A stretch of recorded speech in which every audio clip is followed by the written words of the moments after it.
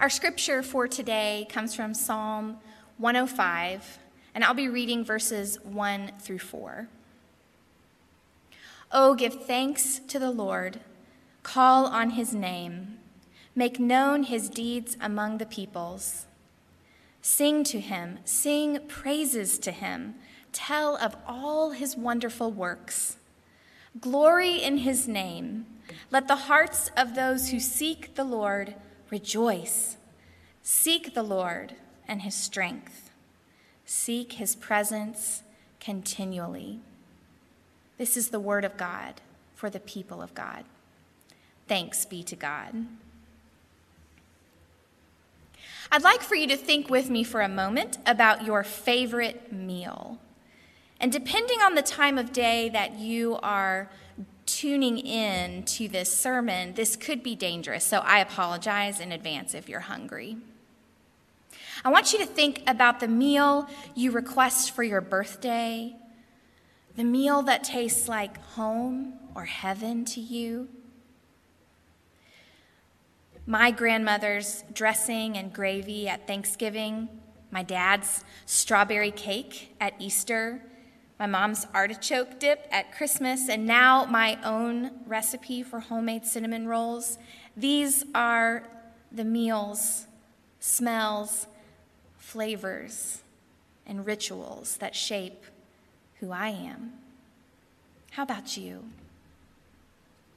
Layering and pairing specific flavors and textures is essential to good food. And for those of you who know me, I'm a total foodie. Love talking about food and thinking about food. It's interesting because the Psalms hold some of the most rich and complex flavors and textures in the Bible. Hebrew poetry is as intricate and thoughtful and conflicted as a baked Alaska dessert, which is this meticulously layered delicacy with ice cream on the inside and fire on the outside. The Psalms cut to the quick of our lives, straight to the point, while at the same time adding shape and dimension. They are simultaneously rich, yet concise, deeply familiar, yet freshly relevant. Hebrew poetry uses several literary devices for this purpose, to make the text rich and deep, including the literary device called parallelism. We actually see parallelism often in Hebrew poetry. We just don't necessarily realize it.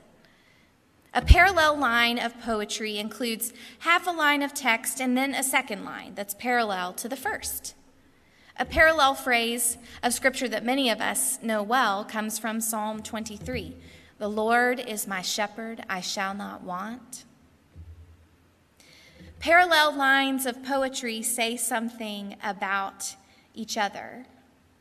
The second line often elevates or supports or carries the reader more deeply into the first line. The Lord is my shepherd, I shall not want. Because the Lord is my shepherd, I want for nothing. What does it mean for the Lord to be the shepherd of my life? Well, it means that within the watchful care of God's love, I lack nothing. Some lines of parallel Hebrew poetry are deeply familiar to us. We can recite them from memory. And at the same time, these familiar words come to us in fresh and surprising ways as we encounter new life moments. All four of our verses today are parallel lines of poetry, which means that it's important for us to ask what the first and second lines say about each other and about us. If we were rocks in a creek bed and these words ran over us like water day after day, how would they shape us over time? What depth and flavor do these words offer you and me as we seek to be formed in Christ's love? How do these words metabolize within us collectively to become salt and light that we pour out in our community and in the world. Today's passage speaks to the external expression of praise and storytelling, of God's people narrating for the human community the story of God's mighty works. God's story is shared at church, but it's also meant to be shared with friends around the dinner table and across the world, on the playground and the field, at the doctor's office, and among our colleagues. What does it mean to praise and give thanks to God? Ask the first lines of verses 1 and 2. It means we share with each other the work that God has done in our lives and throughout time. The external expression of sharing God's work with each other and with our community presumes an internal reality in which God's presence is continually practiced. In other words, we don't just think, talk, or sing about God when we are in church. Rather, as Eugene Peterson says in his paraphrase of Romans 12:2, we allow God to be present with us in our everyday, ordinary life, our sleeping, eating, going to work, and walking around life. This is how we tell God's story. God's presence is not limited to quiet times and worship or the shiny and perfect places in our lives. God comes to us in the coffee spilled on the carpet, the sticky popsicle fingers on our clean clothes, and failed attempts to keep the house clean. God comes to us in lonely children, elderly loved ones in need of care, and unexpected requests to keep the grandchildren for a few hours. God comes to us in the shiny and perfect, but most often in the shabby and imperfect, whispering to us, "Will you allow me to be with you in this part of your day? In the cracks, the imperfections, and interruptions?" This internal reality was as strange 4,000 years ago as it is today. The Israelites lived in a time and place of many gods, just as we do. They were called radical monotheists, an idea that's still radical in 2020. They knew, just as we do, that it's more pragmatic to continually seek things like wealth, acceptance, survival, or maybe just some basic stability like a weekly meal plan and some clean laundry every once in a while. Continually seek God's presence, glory in God's name. These words in Psalm 105 are so rich, so flavorful. Glory in whose name? Seek whose presence? Yahweh, the carefully layered and seasoned name for God, expressing the inexpressible and radical nature of God's presence in ours. The other day, as I studied the Hebrew in which these verses were first written down, I came across something fascinating about the Hebrew word for glory. This is a really important word to study and seek understanding of for followers of Christ. The Greek and Hebrew words for glory remind us that this word we like to use so often in our God talk doesn't always mean what we think it means. Glory in Yahweh's holy name. Seek Yahweh's presence continually. Commands given in verses 3 and 4. The word glory in Hebrew and English expresses a boastful and flashy, confetti-filled praise and power. But in Hebrew, the word also alludes to divine light and warmth.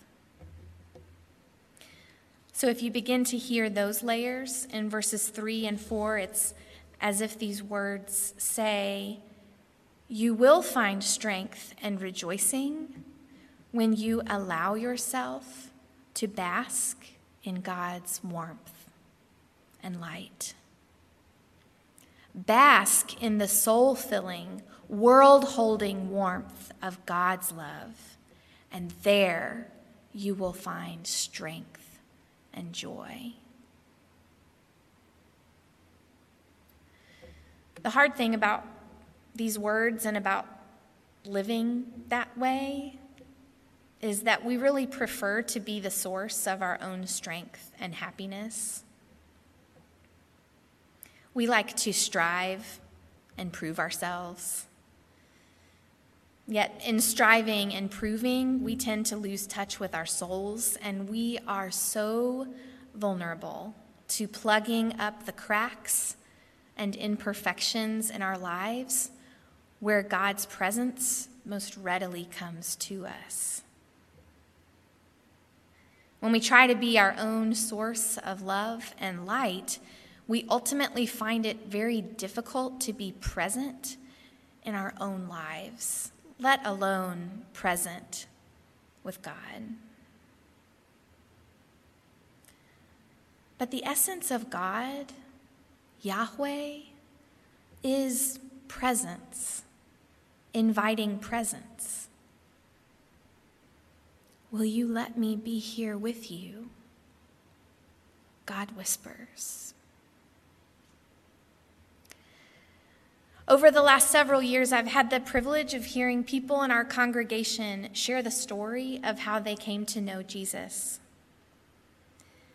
In every story, the common denominator is relationship.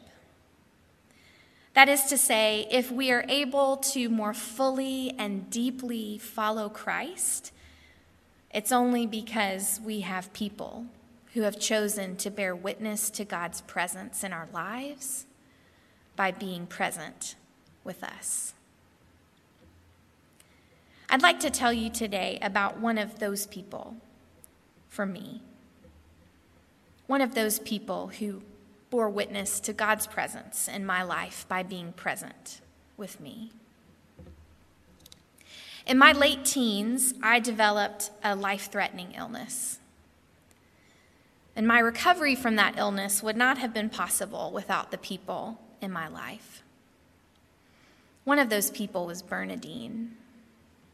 Bernadine was my therapist for 2 years. In a lot of ways, Bernadine served as a midwife, laboring with me through pain and despair and weakness, as God worked mightily to bring new life in my body and soul. Bernadine chose to be present with me in those shabby and imperfect days of my journey. Her presence changed my life. Bernadine loved turtles. She had all kinds of turtles in her beautiful office. Turtles from all over the world.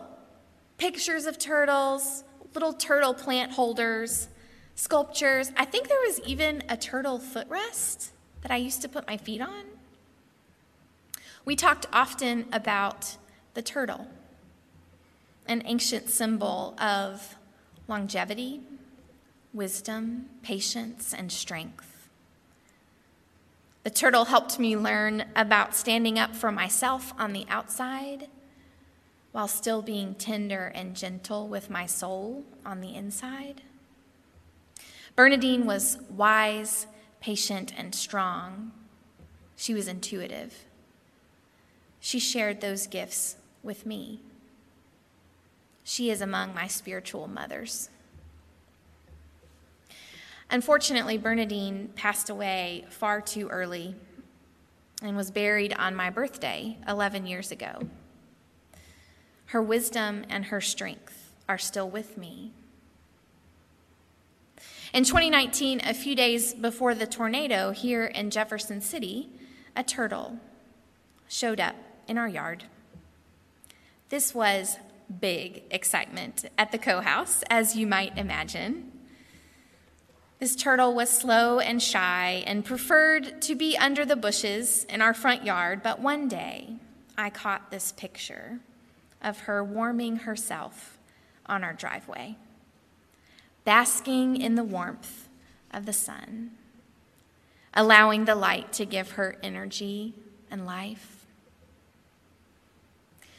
These words in the Psalms are for me a rich, soul-filling feast, reminding me to pause, to bask, to allow God to be present with me, to fill me, to enliven me, strengthen me, and to let this be my way of life. Bask in the warmth of God's love. There you will find strength and joy. Friends, let us not forget that the human community hungers and thirsts to feast around God's banquet table. When we choose to be present with what is and allow God to be present with us, we are basking in the warmth of God's love. And this way of being allows us to be present with others, to see them, to know them, to love them. As we do this work together in committed and intentional ways, we'll look around and realize that we are living and sharing God's story for the sake of the world. We are salt and light. Right now, the world needs people who can be present and rooted in love. And so this week, I challenge you to reach out in love to the people around you, in your words, your actions, and your presence. Remember the power of presence, showing up and listening. I challenge you this week to talk openly and honestly about your faith. Talk with someone about what God is up to in your life and ask them what God is up to in theirs. And lastly, I challenge you to pause, breathe deeply, and be present with God, and allow God to warm and fill your soul. Bask in the warmth of God's love. There you will find strength and joy. To close our time of worship today, I'd like to offer as our benediction the breath prayer we prayed earlier. Present one, you are my joy and strength. Please pray with me. Present one, you are my joy and strength. Amen.